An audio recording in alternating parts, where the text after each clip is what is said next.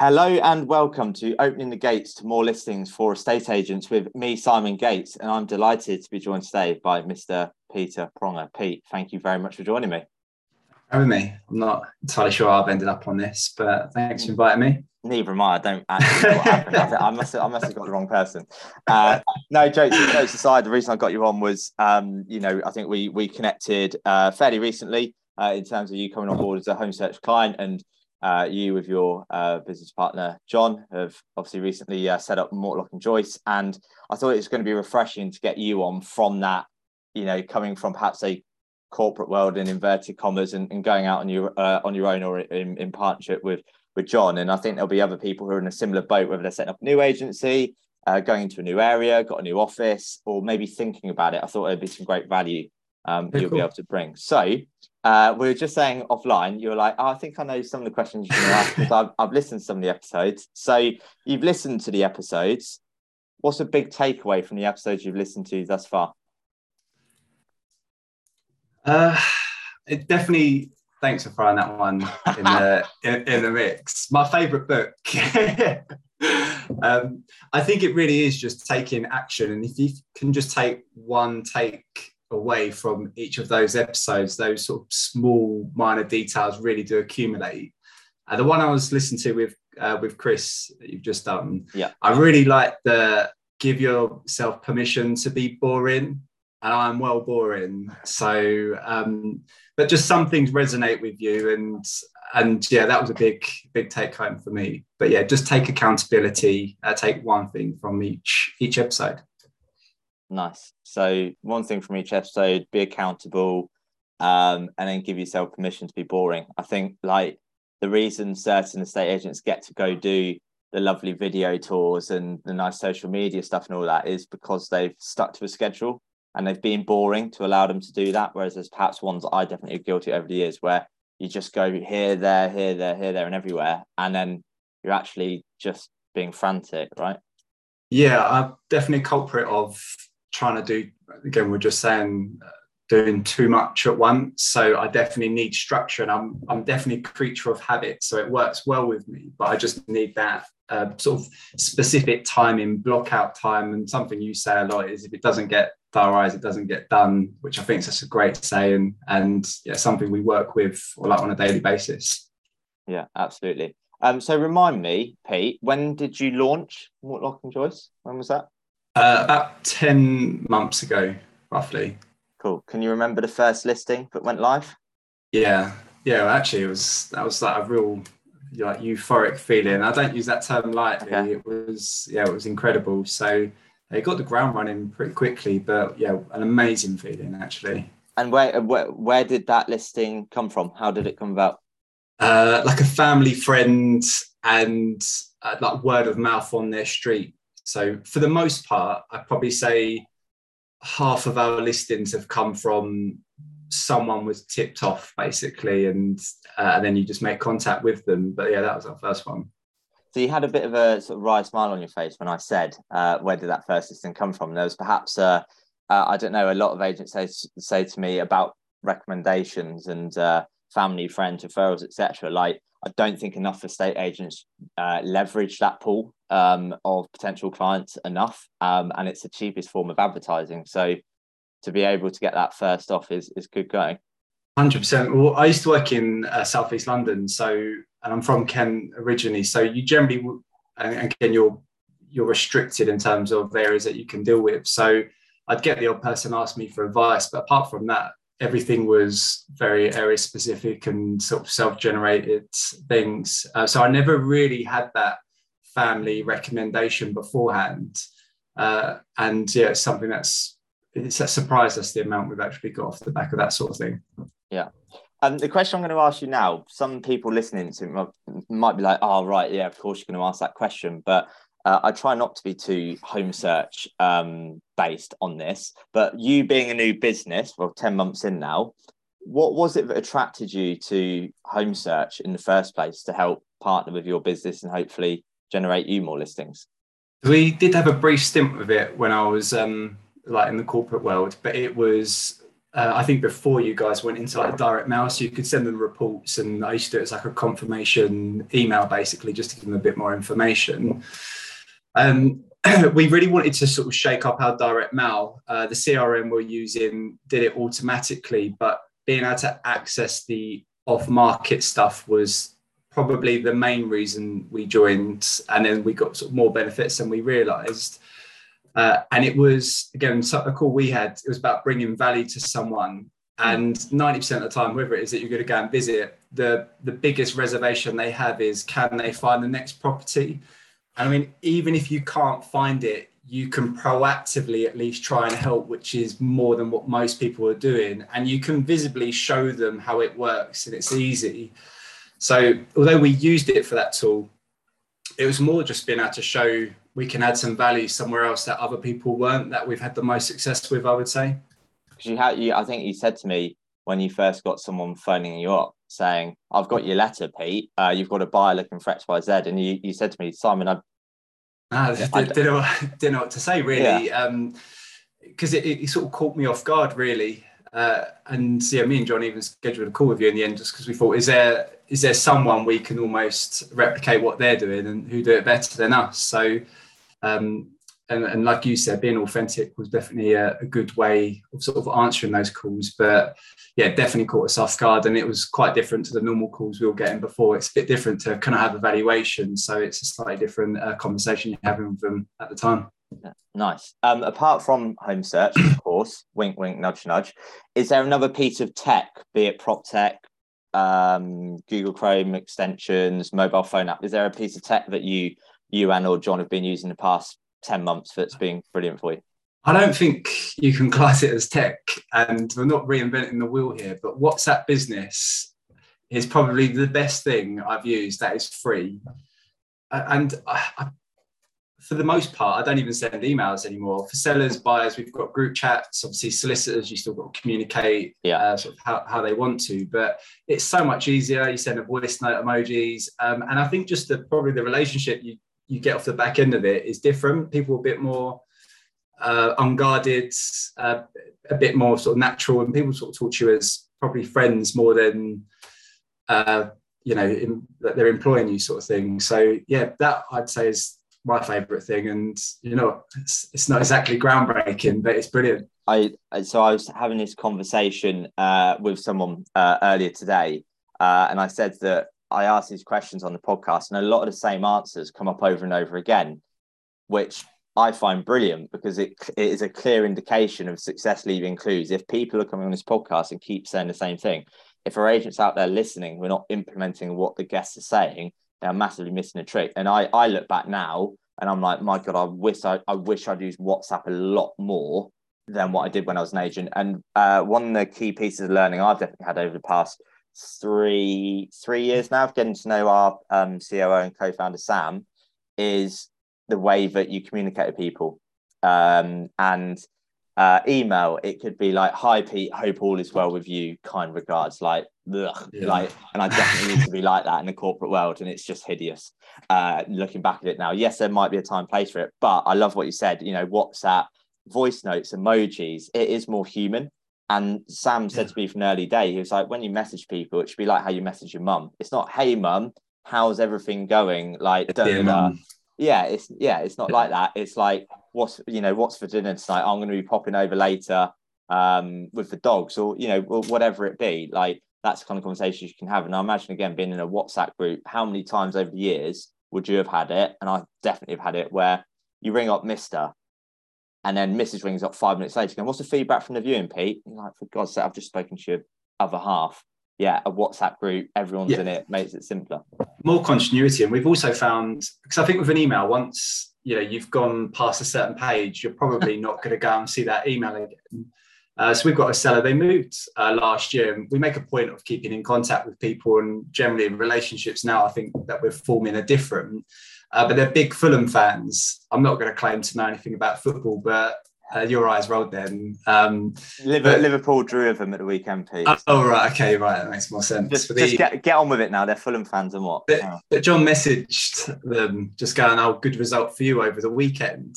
And I just don't think that would happen on an email. Like there's now, because there's still a group chat, there's still films like that easy contact to have with one another, and it's more of a passing comment. Would you ever email someone or good result for you over the weekend? It just wouldn't have happened. So yeah. I think it's a different conversation that's had, and these people, you know, lived there for 30 years, and you know they're more likely to recommend you off the back of it and stuff. So I just think it's a completely different conversation and relationship you form off the back of it, of something as basic as WhatsApp. No, it's the simple things. On what you just said as well, you've stayed in touch with someone. Again, that's a lot easier to do over WhatsApp, isn't it? Than sending an email. An email probably seems a bit forced and like, oh, something's come up in their CRM saying contact this person. Whereas a WhatsApp's a bit more like, oh, they were watching the football highlights and saw Fulham and went, oh, just pop into WhatsApp and go, hey, good result for you guys. Yeah, exactly that. It's completely different, I think, now. Cool. Right. Next question. This is quite a difficult one, by the way. Right. So prepare yourself. So you're 10 months in. Yeah. If you had your time to start again, is there anything you'd do differently? Loads. Okay. Is there one particular thing that you would point out? Yeah. So I would. So we do video and appeared in front of camera. Well, we do appear in front of camera now. I would have done that much sooner. The reason what probably spurred it on, we had a fairly quick start, which is great. But because of it, we're making excuses. Oh, we'll do it next time, or we'll do it next time. And then we finally hit a stint where it was like 4 or 5 weeks of, like, there weren't any forward book valuations. And, you know, there's only so many people we had in our CRM, and I've only got so many friends, not many apparently. And I just had this like sinking feeling. I was like, I shouldn't have cut corners at that stage. Like every opportunity I had, I should have made the most of it. And it really like frustrated me. And then thereafter, I was like, no, we're appearing on camera. We're not comfortable with it. We're not, you know, it's not something that comes naturally to us, but we want to be able to come across a bit more personable, and this is how we're going to do it. And thereafter, it's been every video since. So if I could do one thing, I would have done that from the beginning. It was only a couple months lost, but that's probably the thing that irritated me the most. So probably one of the bigger mistakes we made.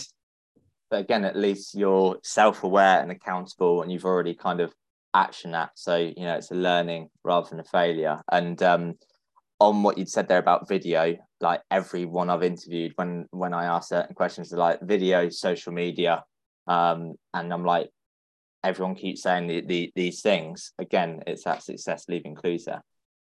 Massively. The Chris Watkins, I don't know how I come across him originally, but via LinkedIn, and it was sort of the content building, just putting out, stop trying to sell to people, start putting out advice. And again, every day since the last 10 whatever months it is now, we've put something out, whether it be stories or posts, and it's never trying to sell someone something. But after 10 months, people just trust you because you know your message has remained consistent throughout that entire period. So it really, those two things, video and sort of content marketing, are real game changers. Again, everyone says the same thing, but I think it's underestimated how much impact it can have on a business. Well, on a couple of bits you said there, again, consistency builds trust.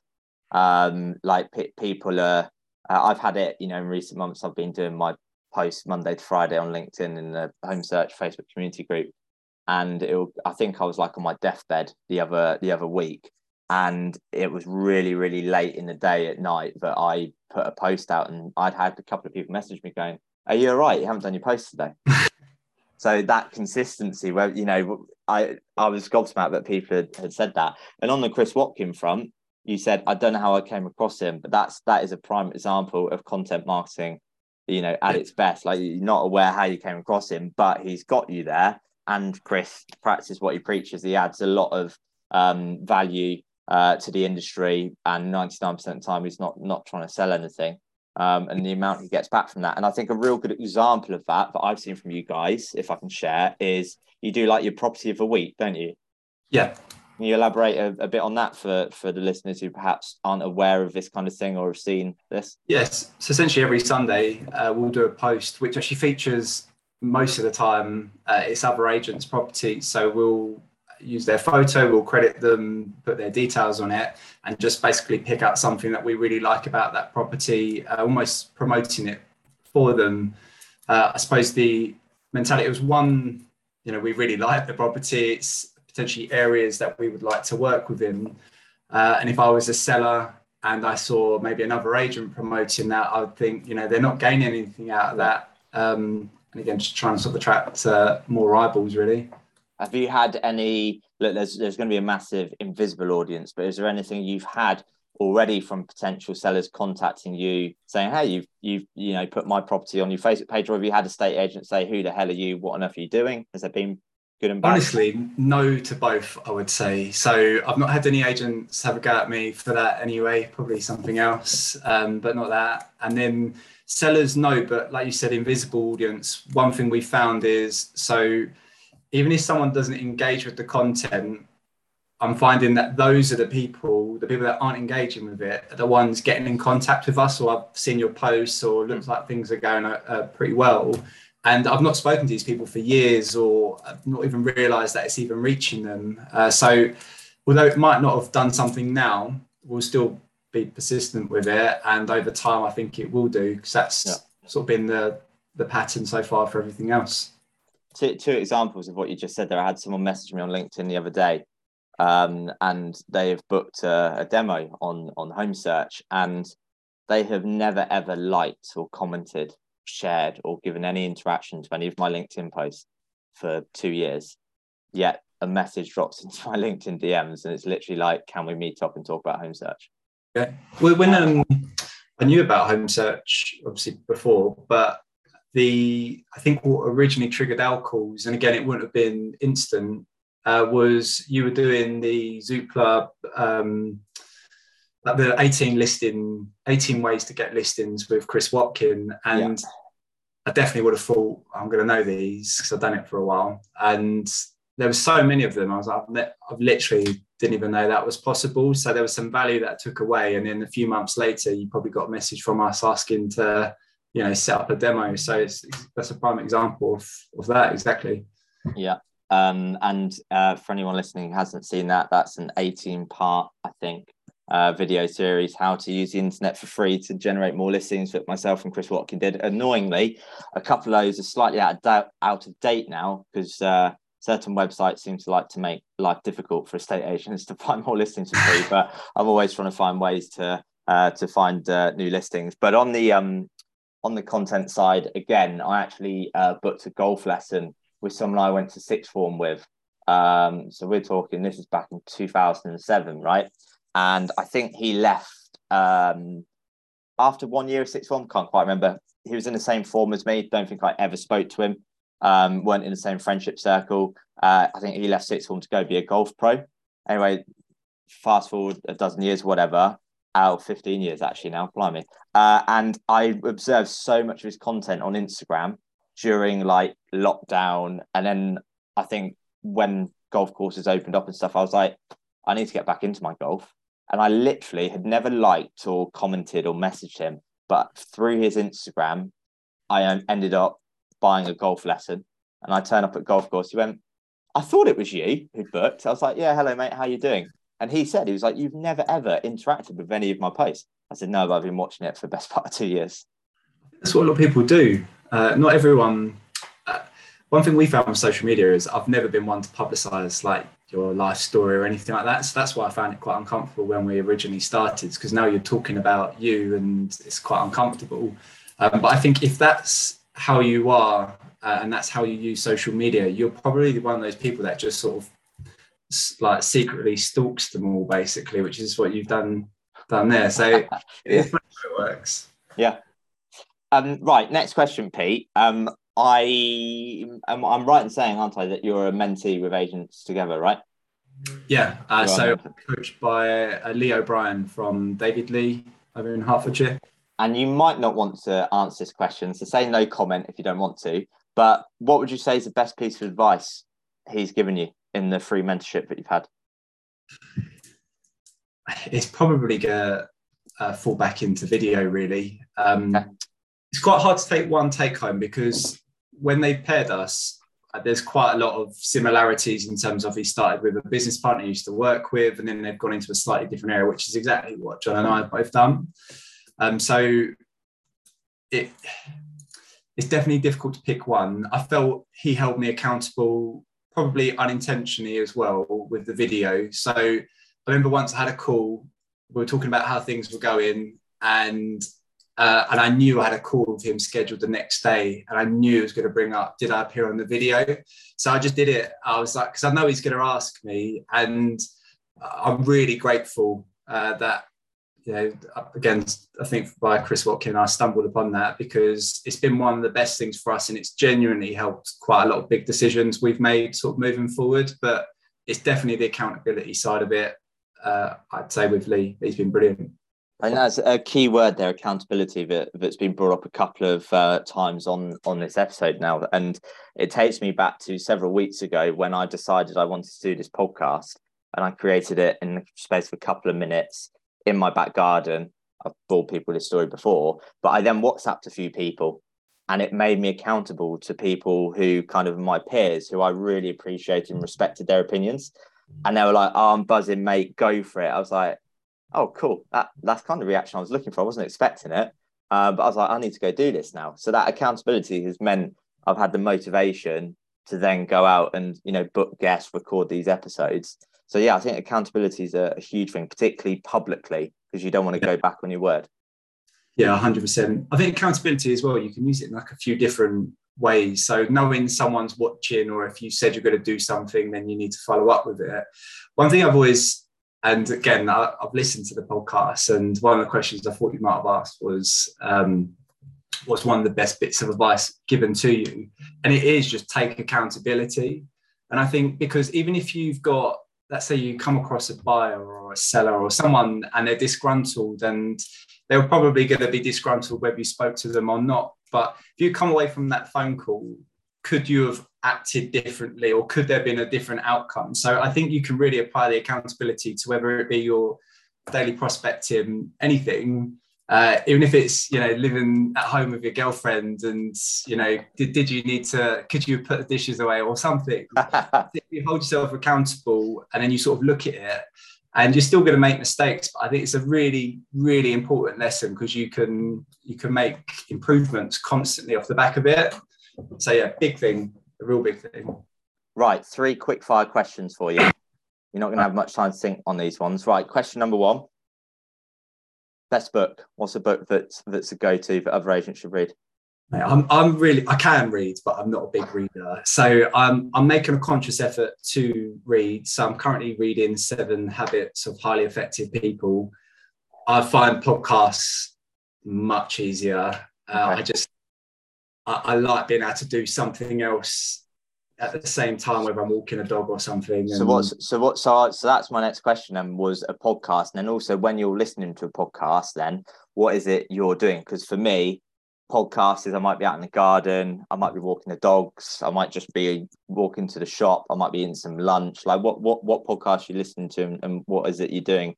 So generally it's walking the dog, and he's not well behaved enough to be doing it whilst reading a book. So at least with a podcast, I'll listen to it and I'll rewind bits if I didn't really quite sort of take it in. And I don't think just subconsciously having those sort of things being said might just change your language on how you're dealing with situations later that day. So the first podcast I started with was the High Performance, and that's what really got me into it. I'd say in terms of ones I've binged the most would be Sam and Mark's The World Class Agency, just because it was relative to what I was doing. So I walk the dog first thing in the morning, and for an hour I'll listen to that podcast, and I'll re-listen to them, and I've had so many learnings from that. So that's probably the one I've been enjoying most recently, apart from yours, obviously. But yeah, I've listened to so many of those podcasts in such a short time frame. I've started to refer to it as my database as well. Just oh God, Sam will love that. I think when I was on a webinar with him, I referred to something as an auction, not an auction, and he really liked that. So yeah, it's funny as well. There's certain things I hear myself saying. I'm like, oh, I've spent too much time with Sam, because there's an Aussie twang coming out in it. But you got me back. Yeah, sorry. Right, okay, so book, you said not massive on books, but you're reading 7 Habits of Highly Effective People podcast, world-class agency, high performance. I will start having to charge James Hughes, Jake Humphrey, Sam Hunter, and Mark Worrell for his free advertising. High performance, I've got those quotes on my wall behind me. They're all from High Performance. I've got the book, and I think they interview so many different people. It's just ridiculous who they get on. Musicians, sports people, business people, all different walks of life, and they all have something different to say. And it's just I think it's nice to go outside of our industry. So I think we might have had this discussion before, Pete. I think when you left the corporate world and came into your own business and stuff, and I was the same a few years ago, where I was like, oh my God, there's all this collaboration within this industry, but you kind of don't realize perhaps in the corporate world. And there's actually so many other things outside the industry that you can go and get ideas and inspiration from. So have you found that quite a bit in the past sort of year? Yeah, massively. I was quite late to LinkedIn, really, and I still find it quite hard to use it anyway, but I found it just leads you or connects you to sort of various other people that adds insane amounts of value, people that you don't even know, but there's so many sort of take homes from it. So yeah, for the last year, for sure. And obviously it's just me and my business partner. So there's only so many people now you sort of speak to on a daily basis. So it's quite important to surround yourself with, these certain people, really, but massively. You've mentioned a few already, and one of my next questions was going to be, who is one person people should be looking at in the industry across LinkedIn and Facebook? Who's someone you'd recommend people should be looking at? It's tough to pick one. I'd say if you're doing videos and tours, I'd say the best at it is probably Ben Moore from EXP. It just naturally comes across brilliantly on those things. I think it really depends on what you're trying to get, but a few people that, again, I don't know, but I take a lot of value from. Ian Macbeth at Avocado, I think is brilliant. I really like sort of the message that they come across. And Ben Madden at Fine and Country, again, I don't know him, but I think he does. I love his videos. I feel like I don't know Chiswick at all, but I feel like I know the market updates just because of the content he puts out. And yeah, I just think they all come across incredibly online.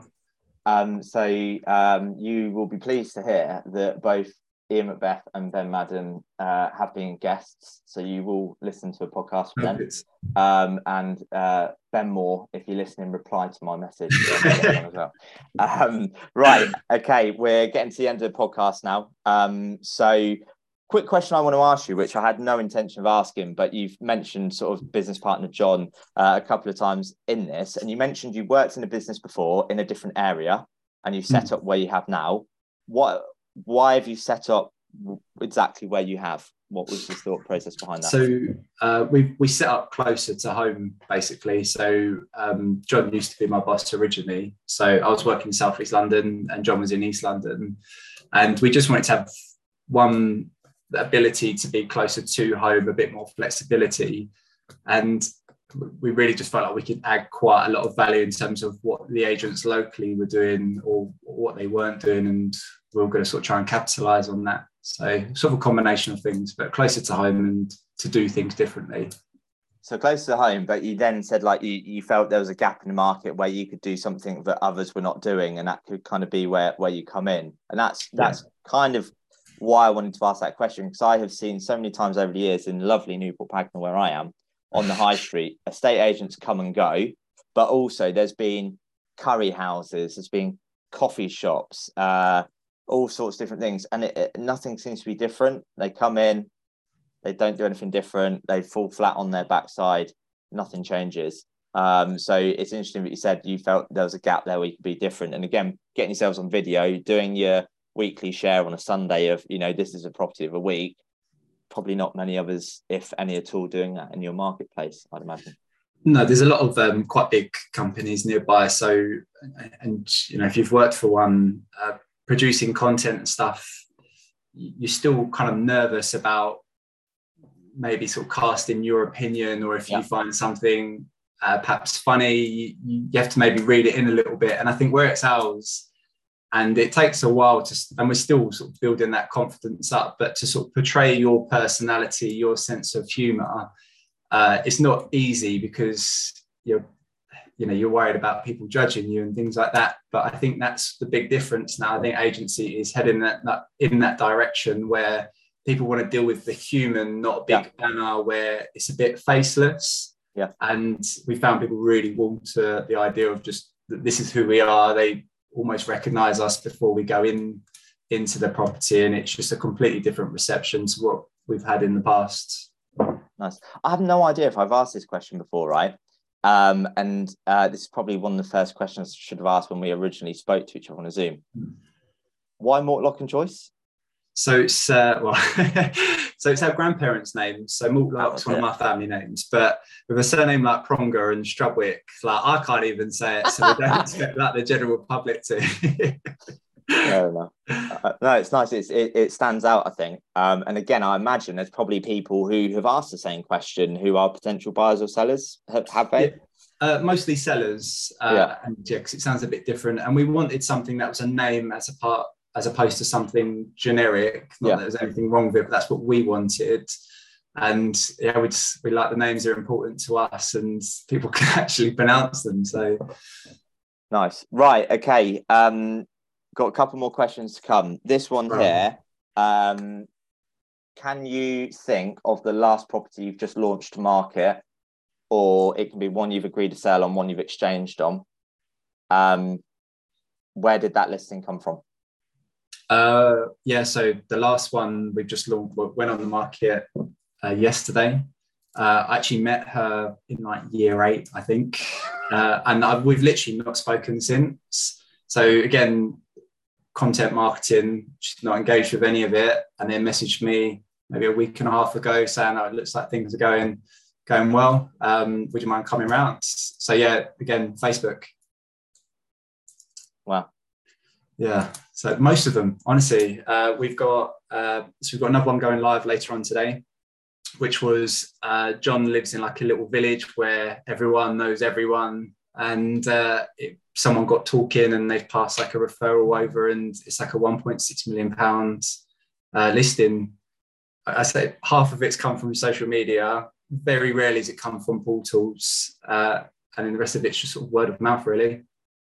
It sounds like you're doing well in terms of like marketing combination as well. It's not just going down one avenue. It's going, well, actually, we know that referrals are working well. Let's leverage that. Social media is doing well. Let's leverage that. Because something I see a lot of agents do is that they're quite good at starting something, but getting them to continue it and amplify and double down on that is something that they don't do well. Yeah, we probably tried to do too much. We were doing it and we were being consistent, but I'd probably say we were trying to do too many different things. And so something we're making a conscious effort. So even our direct mail, again, we had a call, 2 weeks ago. So our direct mail, we've shifted to sort of a more concentrated area. Our content, again, will stay sort of regular, but I think we would rather double down on what we know what was working rather than casting our net too quickly. And again, that's one of the mistakes we've made during the process, but certainly something we've learned from. Awesome. Right, last question. Please don't let me down here, Pete. Because if you let me down, I'll have to ask another question. Right. As I said earlier, big fan of High Performance Podcast, as are you. I've got the quotes on the wall. Is there a particular quote that really resonates with you and is like your mantra?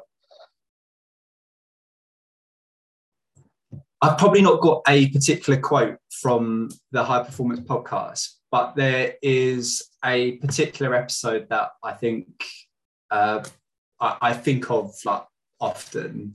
And again, I'm not even into rugby or anything, but Johnny Wilkinson's podcast, and again, it's not business related or anything like that, but the whole podcast is about being present or in the moment. And he talks about like washing the dishes, and that's the most important task he's going to do. And naturally I overthink everything, and when you're working a lot, you just become very, very focused on that, and it's probably it's not healthy, and it's probably not great for the people around you.